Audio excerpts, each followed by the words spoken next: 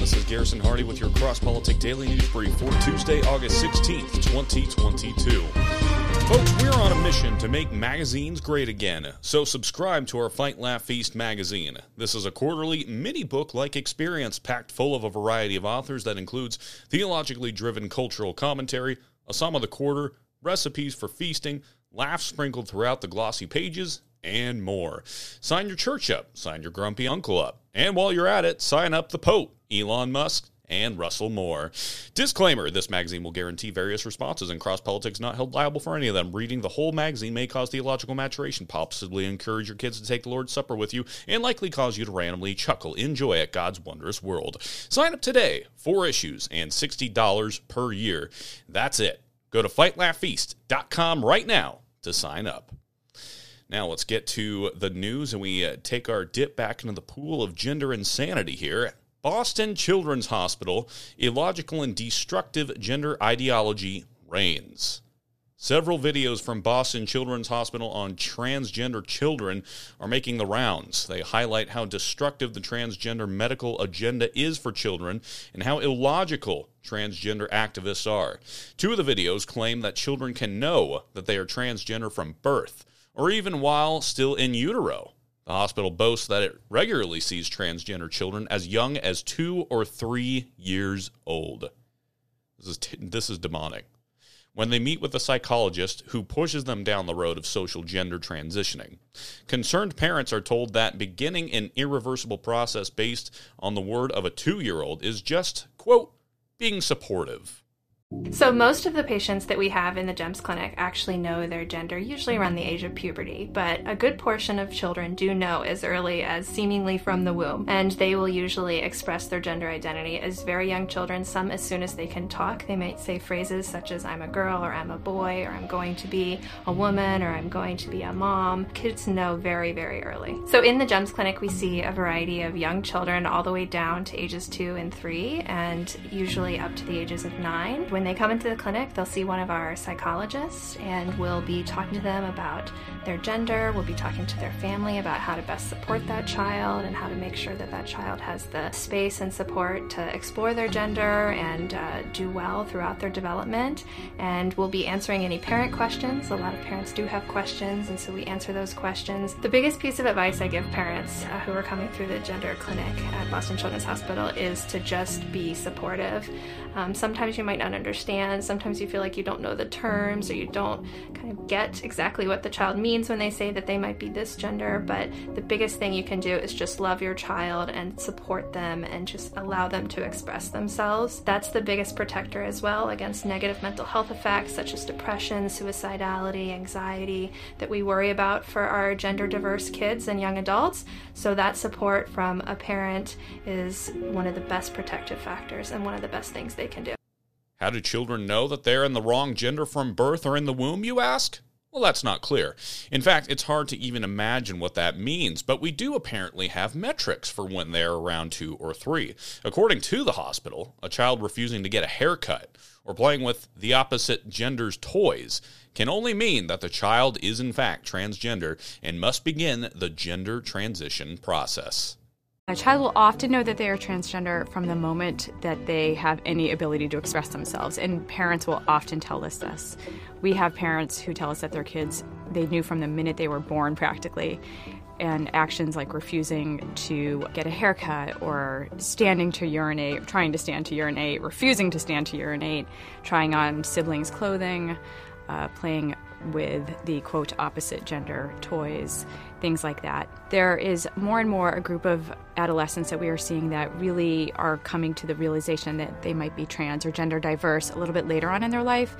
So what we're seeing from them is that they always sort of knew something was maybe off and didn't have the understanding to know that they might be trans or have a different gender identity than the one they had been assigned. So that is a growing population that we are seeing, and that's being recognized as being trans and able to be treated. Now, aside from the wild leap in logic from a child rejecting a haircut to social gender transitioning, this makes no sense by the very logic that the transgender activists have promoted. If gender is an entirely social construct, then the idea of gendered toys is also a social construct. So, if the idea that only girls play with dolls, for example, is an outdated social construct, how does a boy playing with a doll prove that he is actually a girl and should begin the transition process? It doesn't take long to break this down. This is not some exercise in philosophy or thought experiment. This is the contradictory nature of the logic that therapists and doctors are using to push children down the path toward irreversible and damaging treatments, puberty blockers, hormone treatments, and eventually surgery. Boston's Children's Hospital Center for Gender Surgery is the first center of its kind in the U.S. in a major pediatric hospital setting, as it boasts on its website. They're not even hiding this. It is operating on the logic that children can choose their gender because they know that they are the wrong gender before they're even born. Medical and mental health professionals who know better are pushing children down this path, convincing concerned parents that this is what acceptance and support looks like. The malpractice lawsuits by the children whose lives they are currently ruining cannot be filed soon enough.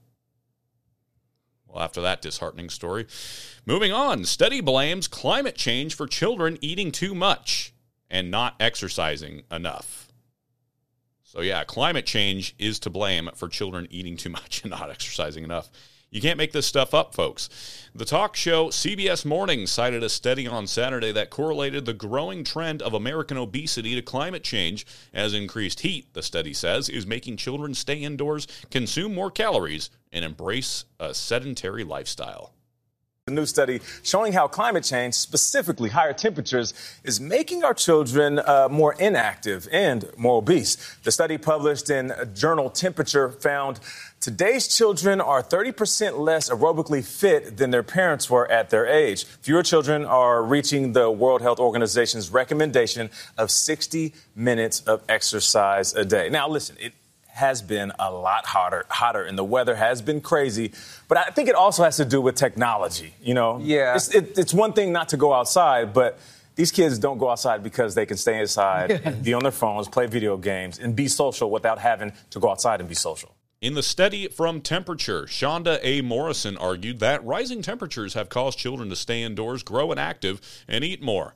Her work focused on heat stress assessment and makes the point that it's more dangerous and less fun to be active if it's extremely hot outside.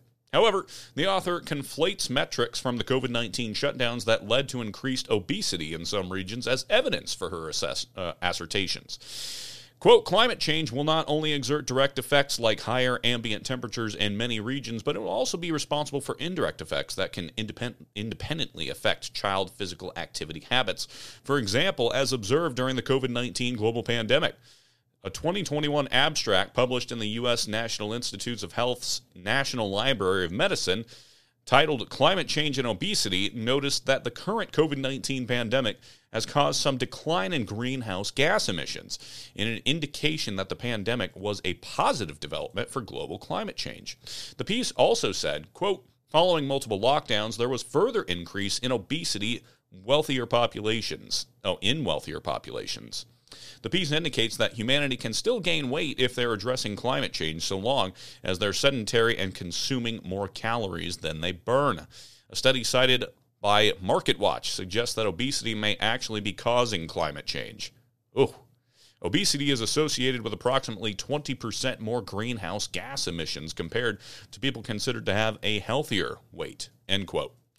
Researchers in a recently published study found that global obesity was estimated to contribute to an extra 700 megatons of carbon dioxide emissions per year, the study said, according to MarketWatch. Obesity is causing climate change, according to the study, and climate change is causing obesity, according to Temperature. Well, which is it?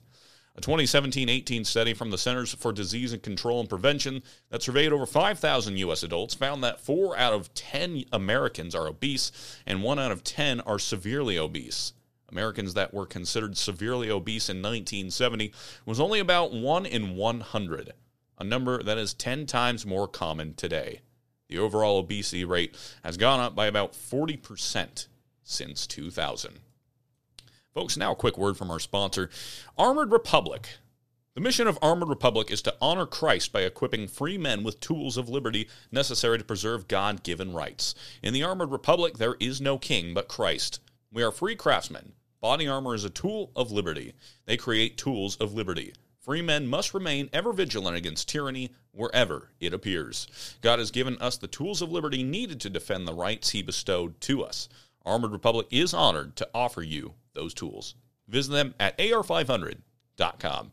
That is ar500.com, and support those that support us. Now, how about some good news? Convicted child rapist guzzles poison as verdict read in Texas court. The coward's way out. Edward LeClaire was his name. A convicted child rapist died on Thursday after guzzling a mysterious liquid while his guilty verdict was being read in Denton, Texas court. The Washington Post reports that LeClaire was convicted on 5 counts of child sexual assault and in the courtroom quaffed, that's the word they used there, from a water bottle while guilty after guilty count was read in succession. LeClaire's lawyer, Mike Howard, said, quote, I looked over and noticed him drinking. His hand was shaking at the time, and I thought it was shaking because of the verdict. But he kept drinking and drinking. Howard said LeClaire faced a very stern sentence of up to 100 years.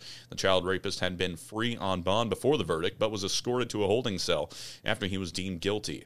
According to CNN, Denton County Assistant District Attorney Jamie Beck said the drink looked cloudy, and our investigator noticed him chug the water. He told the bailiff he might want to go check on him. The bailiff did. He was unconscious in the holding cell. Defense attorney Howard said LeClaire started vomiting shortly after entering the holdover cell, and that emergency services were called. The Denton Record-Chronicle reported that LeClaire was charged with raping a 14-year-old girl in 2016. The child had posted a personal ad on Craigslist and solicited the meeting, but said LeClaire had raped her afterwards.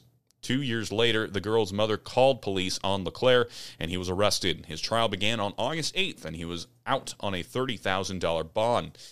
District Attorney Beck said he was very much either dying or dead when the bailiff found him, and now the Texas Rangers are investigating this in-custody death. Tarrant County Medical Examiner forensic pathologists are performing an autopsy. The jurors were informed of LeClaire's death on Friday, and the judge told them it was not their fault. Nope, it was the coward's fault. And some more good news. Rumble sets new record. 76% year-on-year growth in active users. Neutral video sharing platform Rumble reported record monthly active users and a record for uploaded content in quarter 2 of 2022, along with strong user engagement growth trajectory. Monthly active users increased by 76% year-on-year to an average of 44 million monthly active users, while content uploaded increased by 283%. year-on-year to 8,900 plus video hours per day. User engagement increased by 62% year-on-year, with Rumble users watching an average of 8.1 billion minutes per month. Now, don't get me wrong, I'm happy for Rumble, but gosh, get outside, people. This is Rumble's second record-setting quarter of the year, with the video sharing platform setting record all-time highs in all key performance measures in quarter 1 of 2022. Quote, while most platforms are experiencing declines or slowed growth, we are seeing the opposite, Rumble CEO Chris Pavlovski. He said that in a tweet. He would go on to add that, in his opinion, the reason other platforms' growth is slowing is because audiences are going places like Rumble. Many users have embraced Rumble because it has committed to allowing its users to speak freely, while big tech platforms have doubled down on censorship. In quarter 2 2022, Rumble doubled down on its commitment by announcing open-source free speech rules that users can give feedback on, and vowing to not operate in countries that move towards censorship. In addition to this, Rumble provided censorship protection for author and filmmaker Dinesh D'Souza in his latest documentary, 2,000 Mules. The documentary became a huge hit for Rumble and was reportedly the biggest political documentary in a decade. Rumble also added several new features during quarter 2 2022, including picture-in-picture on its web player, full-screen vertical discovery on iOS, and dark mode for iOS. By contrast, the The world's biggest video sharing platform, YouTube, continued to engage in or commit to mass censorship. Heck, even for us at CrossPolitic, throughout Q2 2022. Some of the many examples of this include YouTube deleting over 70,000 Ukraine war videos, removing a New York Post interview with someone who stormed the Capitol on January 6, 2021, discussing the censorship of misinformation with Poland's president, and reiterating its commitment to constant censorship of misinformation at the World Economic Forum annual meeting for 2022. The fact that YouTube was at that meeting should people should take note. Now, it's time for my favorite topic, sports. And it goes back to Mr. Novak Djokovic. We're in tennis today. Djokovic forced out of tennis tournament by Biden ban on unvaxxed travelers. You think with the CDC's new guidance, President Biden would have removed this, but still there. Novak Djokovic pulled out of next week's hardcourt tournament in Cincinnati on Friday because he has not gotten any COVID-19 vaccine shots and so is not allowed to travel to the United States. That is also why Djokovic is not expected to be able to enter the U.S. Open, the year's last Grand Slam tournament, which begins in New York on August 29th. Djokovic is a 35-year-old from Serbia who owns 21 major championships behind Rafael Nadal for the men's record. Djokovic has said he won't get vaccinated against the illness caused by the coronavirus, even if that prevents him from playing in certain tournaments. He missed the Australian Open in January after being deported from that country, that draconian country, and needed to sit out 2 events in the United States earlier this year, along with a tournament in Montreal this week. Unvaccinated foreign citizens can't go to Canada or the U.S. currently. The Cincinnati tournament's news release announcing Djokovic's withdrawal cited travel restrictions. Djokovic has said that he is still holding out hope of being able to enter the U.S. Open, but that would require a change of governmental policy, which the U.S. Tennis Association says it will adhere to. Cowards. Djokovic is a 3-time champion at the U.S. Open and was the runner-up last year to Daniil Medvedev. I probably butchered that, so you guys can fill me in later. Serena Williams is entered into the field for what is expected to be one of her last appearances on tour, as she has mentioned that she is getting ready to retire. And say what you will about Serena, but she's quite the tennis player. Folks, this has been your CrossPolitic Daily News Brief. If you like the show, hit that share button down below. If you want to sign up for a club membership, sign up for our conference, or sign up for our magazine, you can do all of that at FightLaughFeast.com. As always, if you want to send me a news story, have questions about our conference, or become a corporate partner, email me at garrison@FightLaughFeast.com. For CrossPolitic News, I'm Garrison Hardy. Have a great day, and Lord bless.